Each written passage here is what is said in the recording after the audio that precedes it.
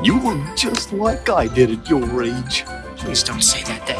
I'm 16 years old. I'm not a child. Don't you take that tone of voice with me, young lady. Love you, Dad. I love you too, son. You're listening to Honey, We Made a Disney Podcast. Two friends since first grade.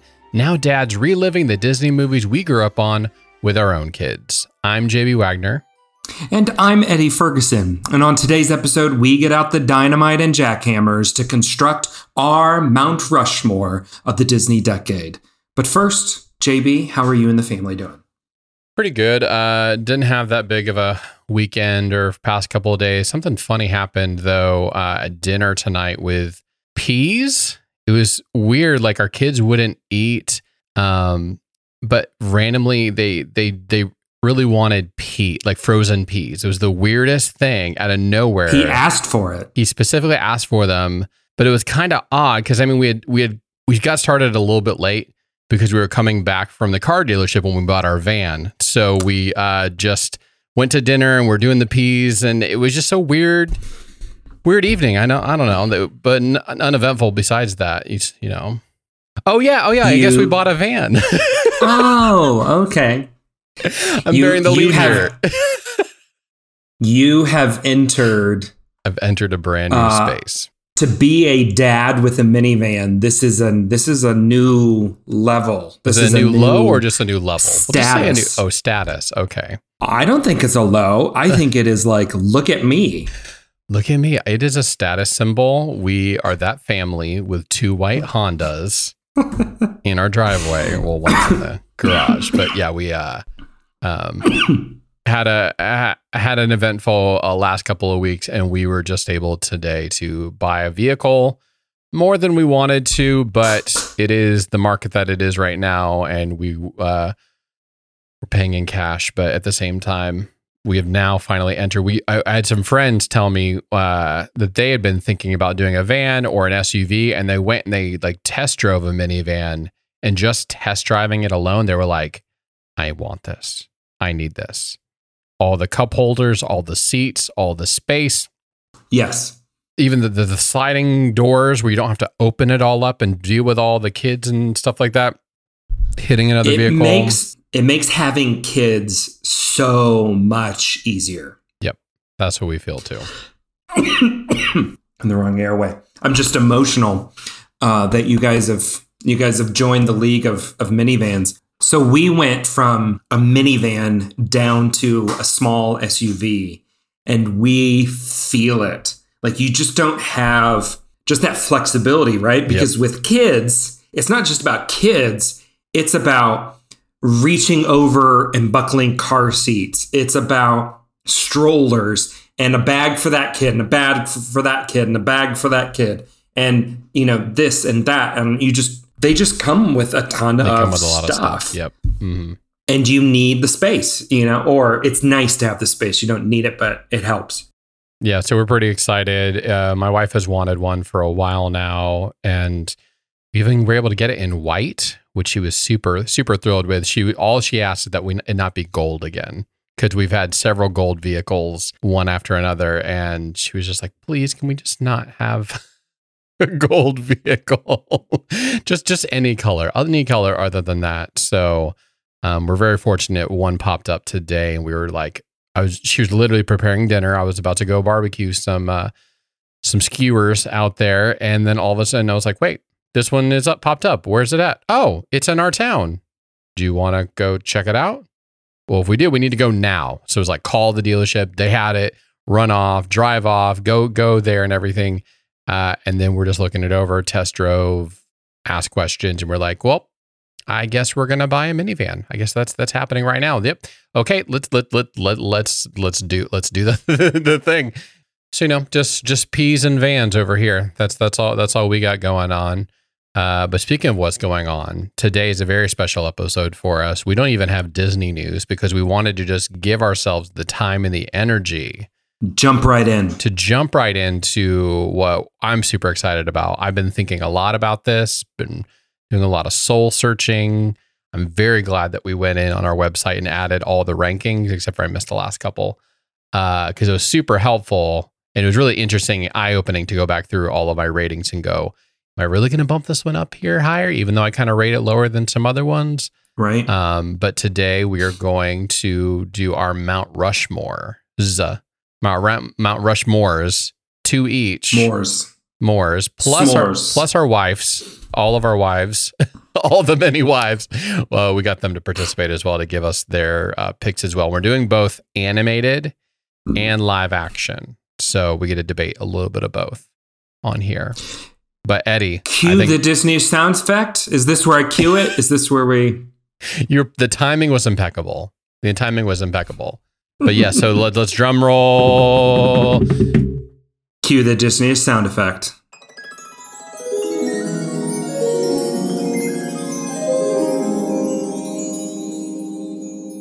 I'll edit myself out of there. Okay. There's no IMDb description. There's no IMDb description for this because there's so many films. We got to just jump in. Eddie, where are we starting? So just some ground rules here. Mount Rushmore. That means we're only picking 4 each. We're going to do animated. We've got the live action. Here we go. Starting. We decided to rank these, though the ranking is loose. Though we have the liberty to make fun of each other if we need to. Yes. Right. Mm-hmm. So for me, animated, Mount Rushmore, number 4, Rescuers Down Under. So why did you? So I'm so curious how, like, what drew it to be your number 4, or even just on your Mount Rushmore in general. I love the story of the Rescuers in general, but specifically this one. I have fond nostalgic memories as a kid. But even in going back and rewatching it and remembering all of it, it's so cinematic. Its animation is beautiful. It's just got kind of these sweeping shots.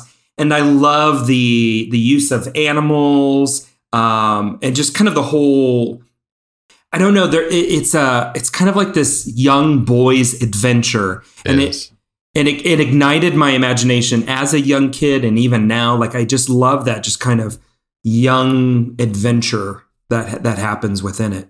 I'm very glad to know that this has made your top 4, and I have many of the same feelings thinking about that right now. Yeah, and I think it's one of those. I would say it's rare that a sequel comes in at the same level as the original or surpasses it. Though I have another sequel on my list. But yeah, it's just such a unique moment where you see that come in and take an idea and improve on it. It's cool. I have no qualms about this. I'll be interested to see what differentiated other films for you that made it into 1, 2, 3, but we'll talk about that in a little bit. My number 4 on here. It's interesting. We're starting with 4 and we're moving our way down. This was a really hard one for me. Choosing my 4th animated film was really hard, and I'll have to do some honorable mentions at the end, ones that didn't quite make it to my list for me. But I'm actually going to go with, and it's so funny, I'm going to go with the forgotten Pixar film. I'm going to go with A Bug's Life. Really? I really love this film. It's got a great bad guy in Hopper. Yes. Voiceover was great on it. There's so many unique characters in this film with all of the traveling troop bugs. Your main guy is so endearing. And just all of the jokes in it are just on point, and all the whole like flying towards the light and then getting zapped. Like, there's just so many great memorable moments in this film. And the bird, the whole ingenuity of the bird and flying and all that kind of stuff. And then he lights it on fire. There's just so many good, and that ending sequence, like all of the stuff around the bird itself is just like, so it like grabs you, and it's like, oh, I'm like feeling for these bugs that might get eaten here.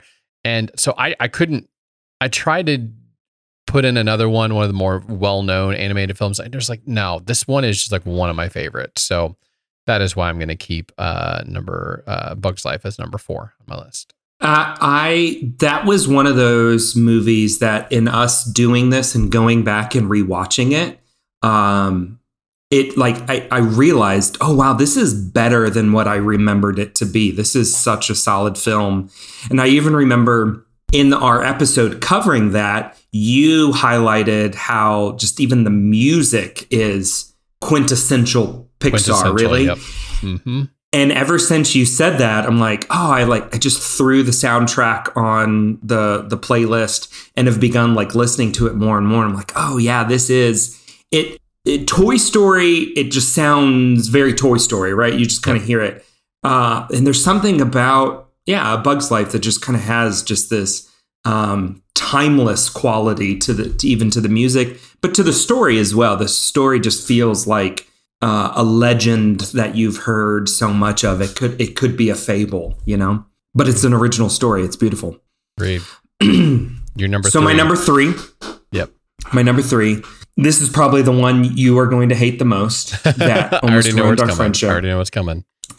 Tarzan. I love Tarzan. We recently reviewed this, so it's fresh. I love the soundtrack. It is the most played Disney soundtrack for us. I love the adventure, the just kind of the sense of curiosity and exploration that comes with it. The animation for me is probably some of the best of Disney. I love the hand-drawn animation, but utilizing CGI for what it can really do and just kind of help plus it and add another level to it. And it being so, it's just such an adventurous story. And it just, right now also, this was on there before. I've just always have loved Tarzan, but right now it is Lewis's absolute favorite. This is what he's asking for. Yeah. This is the soundtrack he wants to listen to, and it's so cute. Trash in the Camp. He sings it, he tries to do all of the different parts to it and everything, and it's just the most adorable thing. So that's number 3 for me, Tarzan. I'm so happy for you and your love of that film. I'm happy that you two have each other and everybody else on the planet who loves that film. You guys can go back and listen to my thesis on it, but I don't know if I should push back on this or just let you have your moment. I don't know how to. I think we'll get, when we get to the end and see what was left off, then we can kind of push around a little bit on things and how we left things off. Okay. What's your 3? So my number 3, I wasn't very far off with you. I had Rescuers at number 3. First off, great bad guy. That's a theme inside of all of mine. There's got to be a compelling baddie, and McLeach is so good. His voice right now just gives you just irks. And Joanna, the animation of Joanna, the lizard. You've obviously got some great characters in Bianca and Bernard, bringing them back, plus Wilbur. their flight out of there, man. And then he's watching the nest, but the cinematic nature of it was, again, breathtaking from the opening crawl on. But the detail in just that all the stuff with the eagle and the nest and the kid, it's just and when that kid, when they capture the kid, it's just so heartbreaking. And just I'm not a big environmentalist or whatever. When he's the poacher and capturing the eagle, it just brought me all in, and I just had such great fond memories, or vivid memories of all of the little details of this film. And I knew the moment we rewatched it, I was like, yes, this is going to be on my Mount Rushmore. And I've kind of earmarked that as it was always going to be. There was just always a matter of where would it end up. So we're kind of pretty similar in our last 2 right there, at least with Rescuers Down Under. And that ending, over the river with the crocodiles and everything. Mm-hmm. I mean, it is intense. You kind of forget you're watching an animated film, honestly. Oh yeah. And you feel the peril of the moment, you're just boom on the edge of your seat. And you're right. So much of that has to do with a great villain. Just one of the best. But this movie, this is what's so bizarre to me, is this movie is just not talked about. It's not. Nope. when people think of the Disney decade and they rattle off the animated films, I rarely hear this. You know, if A Bug's Life is the forgotten Pixar movie, this is certainly the forgotten Disney Renaissance movie. Oh yeah, 100%. So my number 2 is when I arrive to Pixar, and I chose Toy Story 2. Toy Story 2. I know this was just last episode. There was, again, like I fought it in our episode reviewing it. There's kind of a part where I wanted to put Toy Story just because of the historic nature of Toy Story. But when it comes down to just story, you like this one better. I do. I like this one better. I love, and this is, I guess, just a theme. I keep using the word like adventure, you know. I love that story. I love the Woody story, and I love the arc that he goes through in this, and choosing to be and with Andy, even though he knows it's going to bring pain eventually. But then I also love that side mission of all of the other characters and kind of what they go through, the tropes of classic cinema that are involved in all of it, you know. And then for me, it's probably got one of, if not the most emotional moments in all of Pixar movies with Jesse's song. So yeah, for me, it's and I think we discussed it. It is the moment that solidified Pixar as Pixar. You know, it's just kind of like, watch out. Everything they put out is just going to come at you. So that's why it's number 2 for me. It was never a question about a Toy Story movie being on our Mount Rushmore, but it was always going to be a question of which one. Mm-hmm. So I got super excited when you were initially saying Pixar, but then I was like, wait, I think he'd like Toy Story 2 better. And so my number 2, same vein, Toy Story 1, the original. I can't argue with that. I'm a sucker for the original. It did so much to change cinema, to change our expectation of going to movies and the types of stories we wanted to see. And it's just a classic. It's hard for me to get past the original, and there may be some, you might see a little bit in my live action as well. Just that original story, the fighting back and forth. There is a bad guy, and he is really good in Sid, but at the same time, the fighting, the battle between Woody and Buzz, and the transformation Buzz goes on, realizing he's just a toy when he didn't know that before. I just loved that. I loved Woody's pettiness at times, having to deal with that. And just all of the many different quotes inside of this film, and the one that we've quoted the most as a kid was, "I want to ride the pony." All of that. So I couldn't pick a different one on this one. I had to go with the original for myself. But we're kind of neck and neck, right in the same vein right now on our films, except for Tarzan. And it's okay. It's okay. It is. Yeah, it's historic. There's no denying that. And I love the beats of the first Toy Story. Like, there's just such good, solid beats throughout the whole film. I remember even as a kid, I wish Pizza Planet was a real place. Pizza Planet. Yes. Right? I just always was like, oh man, I wish and now there was a Pizza Eddie. Planet. You can go there at Disneyland, Eddie. You can go to Pizza Planet. But it's not the same. It's not the Pizza Planet. It's not the Pizza Planet. They just kind of slapped the name on it. So here we are. We've arrived at my number 1. You might say the George Washington of Mount Rushmore. You may say that. Beauty and the Beast. Beauty and the Beast. The only animated film to ever be nominated for Best Picture. This, for me, is, I dare say, a perfect movie, right? It just has... You can say it. It has everything. It's got such a great bad guy, incredible protagonist, beautiful music, a story that just pulls at your heartstrings.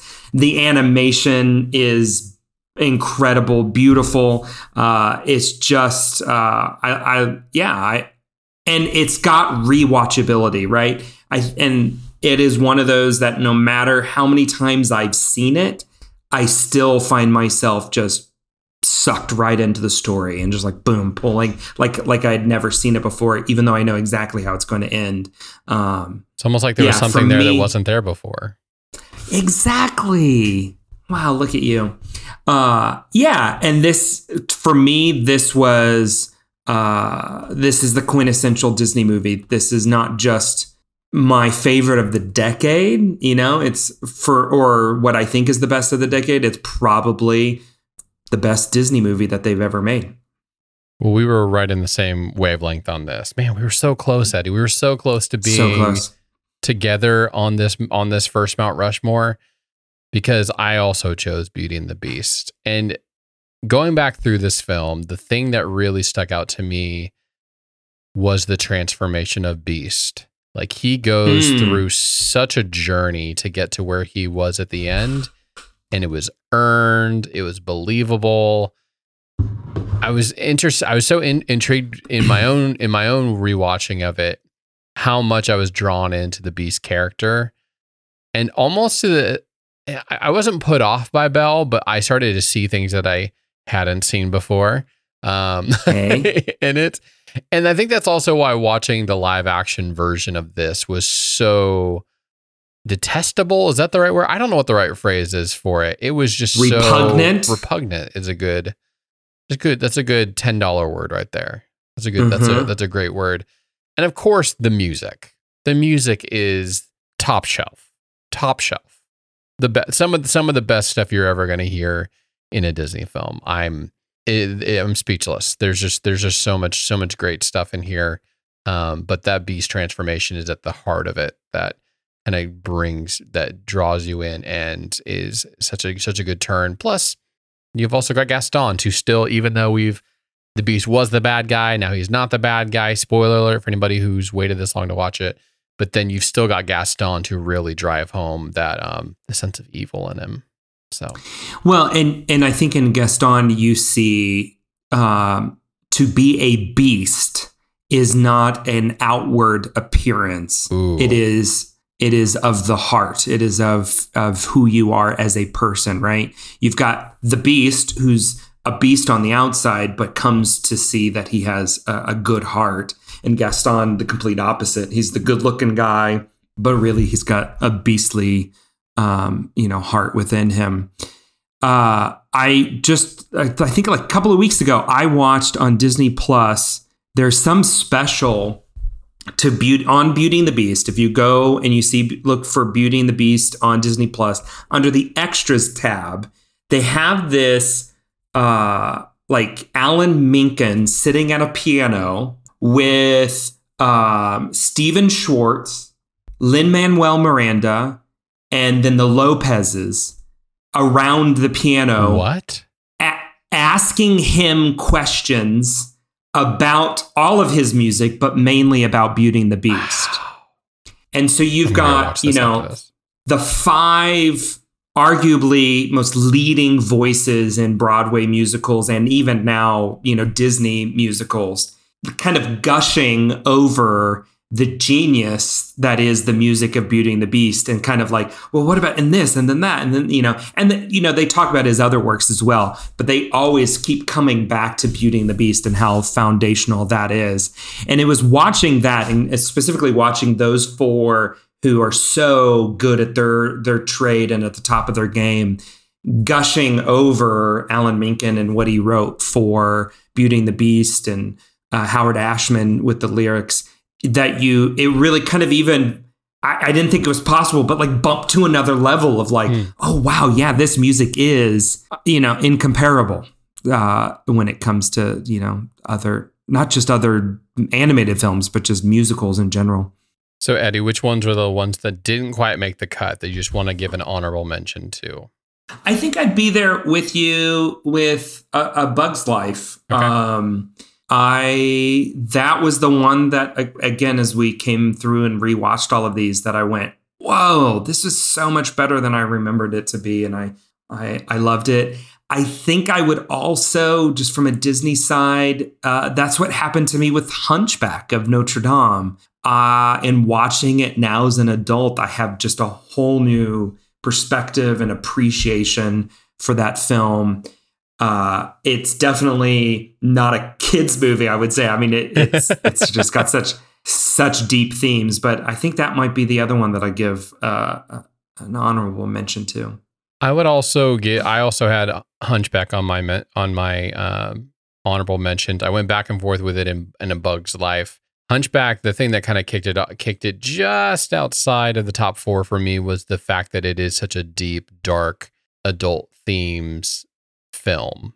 And that's where it kind of, the rewatchability of it was just a little bit lower because of that nature. You don't want to just pop it on and be like, hey, where are we going to watch it? It's like, oh, we're at this point where he's like kind of like swooning over her or they're putting them in the stocks or something. Like that's where it kind of gets a little bit more intense.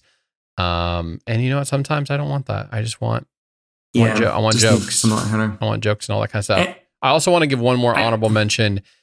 It was interesting going back through this because I think if you had said, hey, you're going to pick the best movies from the Disney decade, there would have been several other ones in there. But after going and rewatching it, I call this just the just good movies. There's a lot in here. The big ones you think of, Aladdin, Pocahontas, Mulan, and Hercules. You would have called out probably any one of those before we went back and rewatched them. But it was interesting just how many of these had some potential big flaws to them that didn't make them bad, didn't make them like 2s or 1s or anything like that. For me, at least, I think maybe a couple of them went lower for you, but they were all kind of in that 2.5, 3 to 3.5 range for me. I think I did give Hercules a little bit more credence, but there was always something about it that didn't quite kind of held them back for me. So I just had an honorable mention for all of these just good but famous, like notorious Disney films. You know what's interesting? You know what we have not mentioned? What? Well, okay, yeah, because it does break our rule just a little bit. Never mind. I was going to say The Little Mermaid, but The Little Mermaid came out in '89. Nope. So that breaks our rule. Yeah, you look back on this decade and you go, wow, this was just solid. Yeah, it was incredible. Solid. Have you seen Waking Sleeping Beauty? I still haven't. I don't know why I haven't yet. I know my wife has, but I have not. You need to stop procrastinating and do something with your life. I'm trying to get caught up on Stranger Things right now. We're in the middle of the second half of season 2. Just got to get through the rest of this week before we watch the new series. Yeah, the documentary is fantastic, and it chronicles how did Disney set itself up for the Disney decade, and then also chronicles why did it just start to unravel so quickly. And yeah, it was just a really good watch. The name of this podcast is Honey, We Made a Disney Podcast. So naturally we felt like, okay, we need to ask our honeys what they think about all of this, right? That was great. That was perfect. So I talked to Sarah. I asked her, I'm like, I'm not going to tell you my list. You write your own list and then send it to me. So that way you're uninfluenced by me. She wrote her Mount Rushmore for animated films, sent it over to me. Okay. They were the exact same 4 movies. Wow. The only difference was she ranked Rescuers Down Under as number 3, like and me. Tarzan as number 4, like you. Yeah. But she put Tarzan at number 4. Okay. So my wife, I didn't get a ranking from her. She literally did this in like 30 seconds. Looked at the list and but this is who she is. She has very strong opinions, holds on to them, doesn't forget them. It's like an elephant. She never forgets. And she's word of advice: don't ever compare your wife to an elephant. The moment it came out of my mouth, I immediately regretted it. I tried to push on, but you caught me. You caught me beforehand. So none of these are in order, but these were her hot takes. So there's no ranking for this, but she had Pocahontas, Mulan, Beauty and the Beast, and Aladdin. So classic Disney films in there. All of those are the classics. Yeah, and that's what's so fascinating about this is I don't think any of them could be wrong. Like the whole decade is really, really good. And you can just, what you like. It is what you like. You love what you love. You love what you love. Speaking of love. She loves you, so I know. we know there's got to be something a little askew there. Yeah, you get when, I don't have any witty comebacks for that because I'm just a sitting duck right now. But anyways, Eddie, any other call outs you want to make on animated films at all? We're basically pretty close. I feel like live action is going to be a lot different. Maybe not. Yes.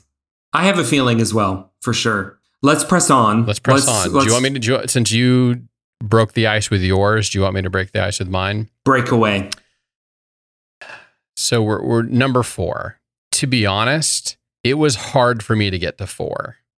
Whoa. It was hard for me to get to 4 ones that I really loved. And I almost left the 4th one just blank. Because my initial decision was I can't do sequels. I got to do, if I'm going to do one in a series, I can only do one of them. I can't do two of them. But I really, because for the integrity of this show, I've got a large honorable mention list of these are fine movies. These are okay. But I'm going to start with number 4. The last one, the one that barely made it in there was Mighty Ducks 3. Okay. I'm going to go Mighty Ducks 3. I love this. This held a very nostalgic place in my heart. Not only did I read the book that they adapted the movie into a book that you could read, and I borrowed from the library. But the thing that really stood out to me is just like they kind of changed the formula while also keeping it very much the same. So they took them out of their normal school, put them in a prep school that felt kind of a little bit like a college, made them the JV team, made them the B team. But they had all the fun pranks that escalated very, very quickly. They have the new Coach O'Ryan, which you'd be like, why isn't Bombay in this? But he's in there just enough to almost like pass the baton. And then they have the whole, they have to rally together around the new coach and realize, oh, this guy isn't as bad as you thought he was. And just all of that combined is what made me add this to my list, as well as just the dearth of just so many bad movies, so many bad live action films, or just okay, like severely flawed live action films. That's why I broke my rule. I originally wasn't going to do it, but D3, that's my number 4 film on here. I have a strong 4, and I did not repeat, but I can see where you're coming from with D3. Like it is a strong entry into what is a fun franchise, right? And I think you touched on it. For me personally, the sequence of events in that movie that just sells it is the pranks that go back and forth. The ants. That's so good. Oh yeah. Every single bit of that. Just such a fun movie. I enjoy that a lot. For me, my number 4, and I struggled like with my ranking here because I have a strong 4. Like these are like ones that I really love. And I have a really strong honorable mention as well. But number 4, The Rocketeer. I knew it was going to be on there. I knew it. Love The Rocketeer. I mean, nostalgic out the wazoo for the Ferguson family. Maybe too much. I love the story. I love the era that it is set in. Like the era that it is set in is like one of my absolute favorites. The Nazis. I even have a coaster right here on my desk of the South Seas Club from The Rocketeer. I love the soundtrack. I listen to the soundtrack all the time. I just absolutely love this movie. It is everything that I love. The sense of discovery, again, adventure, just kind of over the top kind of escapades. Escapades is a great word. And It's a great and word, for, this is. like I love Art Deco style, right? Like, and so this movie's just dripping of that, and just such kind of cool settings and stories, and a great bad guy, multiple bad guys of different levels. You know, it's just for me, this is such a solid movie. I've never gone back and read the graphic novel that it was based on, and I've wanted to ever since we reviewed it. Just haven't had the time to be able to go back and do that. And it's one they've talked about going back and maybe remaking or revisiting in some way, because it does have a very strong kind of cult following or nostalgic following these days. Heard a lot of people say, "Oh, The Rocket! Are you going to do The Rocketeer?" The Rocketeer was one of my favorites growing up. It was a very surprising for me, seeing how I had never even heard of the film before. I'd probably seen the poster or the image, but it was interesting how many people have seen that film, and like it meant a lot to them. So, yeah, I mean, for our family, it was okay. We're gonna have family movie night. And, everybody just, 5 movies get thrown out. Well, I want to watch, Rocketeer's always going to get thrown in, always get thrown into that mix. In fact, I think all of the movies on my list got thrown out there for the Ferguson family movie night growing up. But yeah, The Rocketeer, so strong. And that is Joe Johnson, who did Honey, I Shrunk the Kids, went on to do Captain America. Just a solid director. My number 3 is Angels in the Outfield. Love me some Christopher Lloyd. Love really? me some. Oh yeah, so much I am nostalgia. Shocked. You're shook. I watched this movie so many times as a kid. There's so much nostalgia to it. I love all of the different ways that they interacted with the angels. The amazing cast in this film, like the fact that some of these people are household names and they have one line in the entire film is just insane. It's just insane to me. But it's such a 90s film. Like the dialogue in it, the plot line, it's the Danny Glover as the one of the leads. Like it is such, and what's cool is it's one of the few films that my kids really love watching. Like my son loves the baseball movie. He loves this film, and we have to watch it on a DVD because it's not available on Disney Plus. So it's funny that this is the one, and maybe because I had a little bit of money put on this film to actually get to watch it. But I can turn it on at any point and watch it, any scene, anytime. It's just a barrel of laughs. I just love this film. That's why it's on my number. I'm shocked because if you go to our movie list, it's the only movie that we just forgot to rank. We've never ranked it. Mm-hmm. So should we set the record straight and rank it here and now?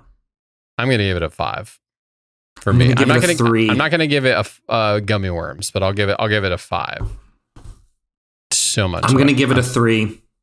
I'm sorry that you feel that way about this film because it's one of my favorites. It's one of my favorites. Well, and what's interesting is before we went back and rewatched it, I think I would have had a more nostalgic feeling for it. I did. I had a more, and interested, and remembered it fondly. But then going back and rewatching it, I found it just kind of be sluggish in parts and not as enjoyable.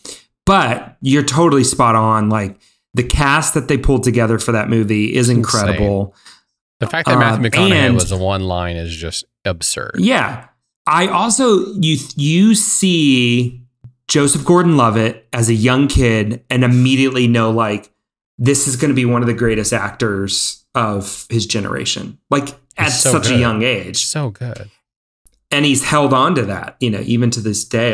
Everything he's in, I'm always like, and yet you still give this a 3. You're talking yourself into a higher grade, Eddie. You know that, right?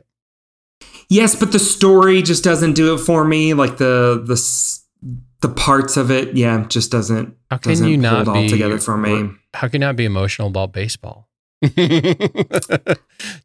also that as well. Romantic about baseball. Yep. Yeah. Okay, so Eddie, what did you choose for your number 3 then? My number 3 is where I enter into the Mighty Ducks franchise. Love me, the Mighty Ducks, period. But I felt like I needed to pick one from the franchise. So I chose D2, I knew it. The Mighty Ducks. I love this movie. This was, I mean, you've got the whole kind of like USA. I was always going to get some extra points for you. Yes, just Big some patriot good right here. old patriotism. Patriotic. Yes, for me, it encapsulates what I enjoy about the whole franchise, which is just the kind of the quips and the one-liners, The introduction the of Goldberg. fun. And you get the good characters like Goldberg and others. You get the little story arc out of the coach and how's loafers. the coach growing to be. All around, I just love it. It's just so much. It's fun. I want, and when I think of a live action Disney movie, I just kind of want to have a fun time. I want to pop some popcorn, sit around with my family, and have some fun. And for me, D2 Mighty Ducks is the movie for that. I kind of felt like Bombay throughout the film was so aloof and out of the picture that's what I think kind of pulled D2 down for me a little bit, and why I kind of like the other two better. But I'm glad to know that you've got some Mighty Ducks representation here. We had to have something. Yeah, there was no doubt there was going to be Mighty Ducks on this list, but nonetheless, there was. I think that's a great segue into my number 2, which is the original Mighty Ducks. Again, choosing the original over the sequels in my rankings here. This was one of the first ones I put up on my live action film, and I almost didn't put D3, but because I couldn't come up with a better one that I liked better, that's where I kept both of them on there. But Mighty Ducks, the invention of the flying V, got all those rollerblading sequences, but really the transformation and I keep on coming back to that transformation of that character Bombay, from the guy who's the high flying attorney coming out there on the ice with his limo, to where he is in the end, where he's like ripping the jersey. I thought, you don't deserve this jersey. At the end, fighting in court for I guess that was D3 that he fights in court for them, but which is also a great scene. I'm very glad that I put D3 on there. But it's heartfelt. He's got that backstory. I just love this film. This is like one of my best childhood films. And you know what? The more I look at my list, the more that I'm like, you know what? I actually am really happy with my 4. I'm happy with all of these. I'm kind of glad that I came around and added 2 Mighty Ducks to this. So that is my number 2. My number 2 is a Ferguson favorite. You can call up and ask any member of my family. This is what we gather to watch, and that is Iron Will.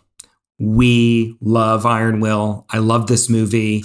It is such a unique story, right? Like, there's not too many movies out there quite like this, but you get such a great protagonist, these complicated circumstances, and great antagonists. There's multiple antagonists playing all around, and then you've got these fun little side characters and moments, and you really just see the intrepid nature of the human spirit.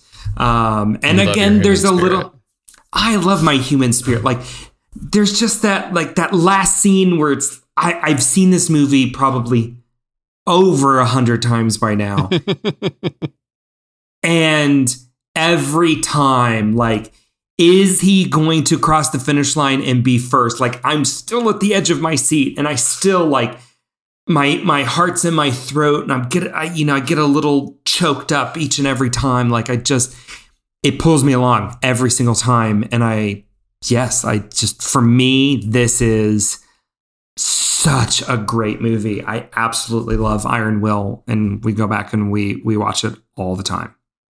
What's funny to me is I ranked this movie really high. I gave it a 5. So however your energy of watching and talking about that film transferred to me when we were doing that episode.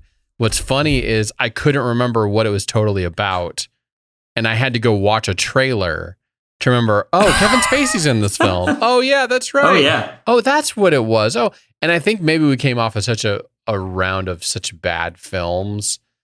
No, we didn't. We had several good films all in there, but it was funny. I was like, why did I give it such a big...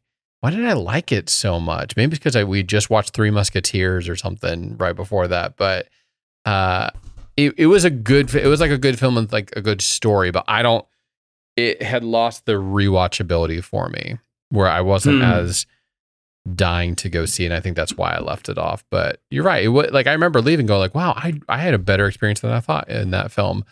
But then I immediately forgot all about the film, so that's why it didn't make it on my list.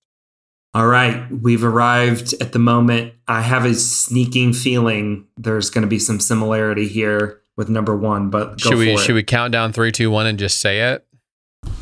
Yes, okay. I like that idea. Okay. 3, 2, 1. Newsies. This is going to be so bad. To the fact that we're so far off. I don't even know where to begin, but you can't do anything else. So then you have to talk about the music. I know we talked about Beauty and the Beast, and maybe this is the theme of it, is if you've got amazing music, it's going to make a great Disney film. Same composer though. Is it? Yeah. Okay. Alan Menken wrote both. Then that's why this film is so good, because that, plus obviously a little bit of Christian Bale as well. But I can sing every last note of this song. Last note. All the different pieces of it. And right now, I literally on my drive, when I was driving cross country from Indiana to Los Angeles in 2014, I took the southern route just so I could go through Santa Fe and sing at the top of my lungs in the car, Santa Fe, as loud as I could. This film is amazing. It's top. It's easily for me the best live action film of the decade. Yes, no question about it. It is, which is funny because it's probably of our list the biggest flop of all of the live action Disney movies. It just did not land in the box office, but has come around, and I think for our generation was really the movie musical for our generation. And I don't know, there's a part of it I think as boys, right? There was something, a group of boys just kind of standing up for themselves. And I don't know, there's just a deep connection with that. Against the man. Against the man, but doing it through song and dance, like what? It's an everyday thing that happens all the time. I wish it did, but it does not. And if you try to do it, people will look at you weird.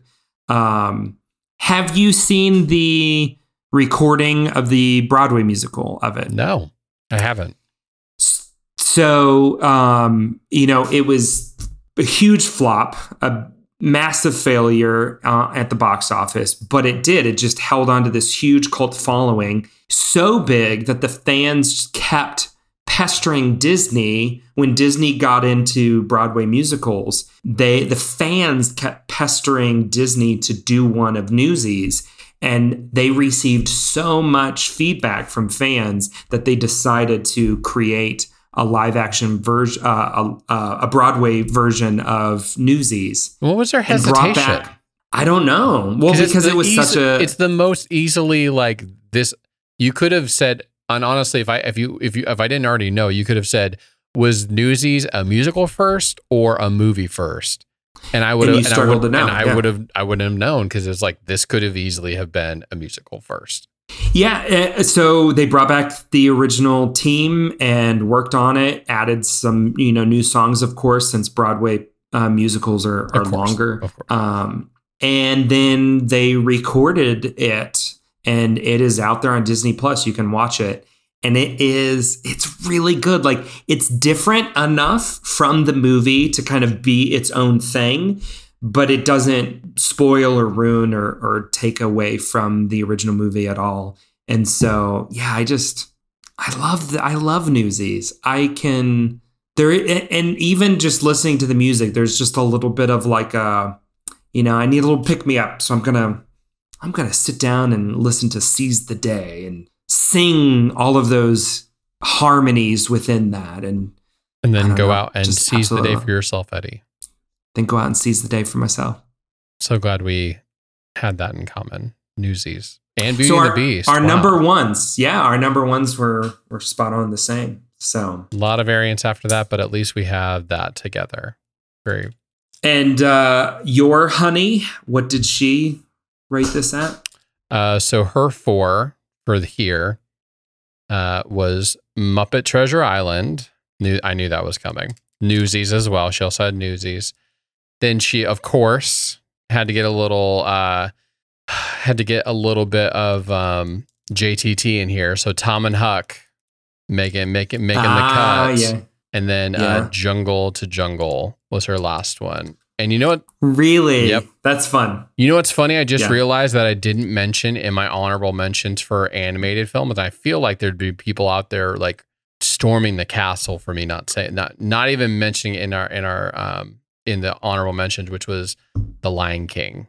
It's funny that one just completely missed it because there's so many great moments in that film. I'm wondering, what did I rate The Lion King? Did I just not care for it that much? We gave The Lion King a 5. We ranked it high. How did I miss The Lion King? I might need to go and that one might be better than Bug's Life. I don't know what I was doing. I literally don't know. I should have put it on the honorable mention. It was right there. It was right there. Lion King. I can't even put it in the honorable mention. It's not even just good. It was great. I don't know what I was doing. I feel like I should quit this podcast right now for having missed that one. It's really good. It's probably number 2 for me. How did I miss Really? That? Okay. Somewhere that or it's right there in with Toy Story. It's so good. Why am I doing that? Now see, I loved Lion King, but it just doesn't have the same level of rewatchability as the other ones do for me. That's kind of why it's just like, I should have had it over Bug's Life. But I can't redo it. I've already said my 4, and I can't go back now. It's just gonna live on. It's gonna be my version of The Fault in Our Stars. from the deep cut from one of our original podcasts. But anyways, so Eddie, what was Sarah's? Sarah's she had Cool Runnings, which would be one of my honorable mentions for live action. Love Cool Runnings. It was barely off the list when it came to live action. She also put in there Homeward Bound, and the first one. And then Muppet Christmas Carol. That's a big one in her family, big family tradition. And then The Rocketeer and Newsies. So she kind of... That's 5. She picked 5. She had Cool Runnings and Homeward Bound kind of tied. But... my honorable mentions in here, like I said, hard to pick that last one. I'm glad I went with D3. Because I've just got a treasure trove of so Hocus Pocus was one. I gave it in there because we literally do watch it every single Halloween, so that kind of felt like it needed to be in there. Muppet Treasure Island, because I know how much my wife loves that film. D2 was on my honorable mentions, and the one I'm just sad about that I couldn't include because it was outside the window was Honey, I Shrunk the Kids. I'm so sad. Just outside the window. I just didn't like the second one enough. I didn't like Honey, I Shrunk the Kids 2 enough to get it into the thing. And I feel bad because it's sort of the namesake of our show. But Honey, I Shrunk the Kids, I wanted that one in there so bad because it is indelibly one of the best live action films of that time period. It just was 89, not 90. So true. I'm there with you with Hocus Pocus as an honorable mention. Yes, we go back, we watch it every year. And I think something that stands out to me, I think outside of D3, for us, all of our live actions were the first half of the decade. Interesting. Something about took a lot more random swings. Flubber. Yeah, well, and you feel that. I think we felt that. There was just that long stretch there where you're like, who green lit this movie? Really? Mr. Magoo? Yep. You know, really? George of the Jungle? What are we doing here? But I thought for sure you would have had Shipwrecked on yours, if nothing else, for the gorilla. It almost made the honorable mention cut, or the dishonorable mention cut. Is what we should have had. Like Mr. Magoo. I don't think we have laughed any harder in the history of our friendship than in the episode where we got to the gorilla suit in Shipwrecked. We may even I think we may have like paused the recording for a little while because we were laughing so hard over the gorilla in Shipwrecked. There's a few things in life that just make me start giggling. One of which is Carol Baskins. Just saying her name from Tiger King just makes me start crying a little bit. There was something else recently that I didn't think you were going to go there. That just came out of left field for me, but I love it. But there's something else recently that just like I just start giggling every time. And the gorilla suit just brings back so much fond memories. It is so despicable, and yet it's not even the worst gorilla suit that happened. Like the Jungle to Jungle one was also, yeah, that was so, there's just so much bad. There's so much good animal actors and so many bad suits in this decade. Oh my goodness. Which is, it's funny that you look back on the 90s as the Disney decade, just kind of like this very nostalgic, but you realize they were throwing so much against the wall. Just trying stuff. Just trying to see what hit. And what hit big and was great. From an animation standpoint, I feel like everything was solid and strong. Like I can't think of a stinker of an animated film in the whole decade. There was a few that we ranked lower. I think we were tougher on the animated films than we were with the live action in many ways. I don't know. There's a lot of ones. There's so many ones in the live action. This is true. I was definitely the one of the few ones that animated films I did not care for. You liked it more, but the DuckTales, the movie Treasure of the Lost Lamp, sure. I was pretty harsh on that one. You know, Eddie, we almost made it this entire episode without talking about Wild Hearts Can't Be Broken, and I just had to make sure that got in there.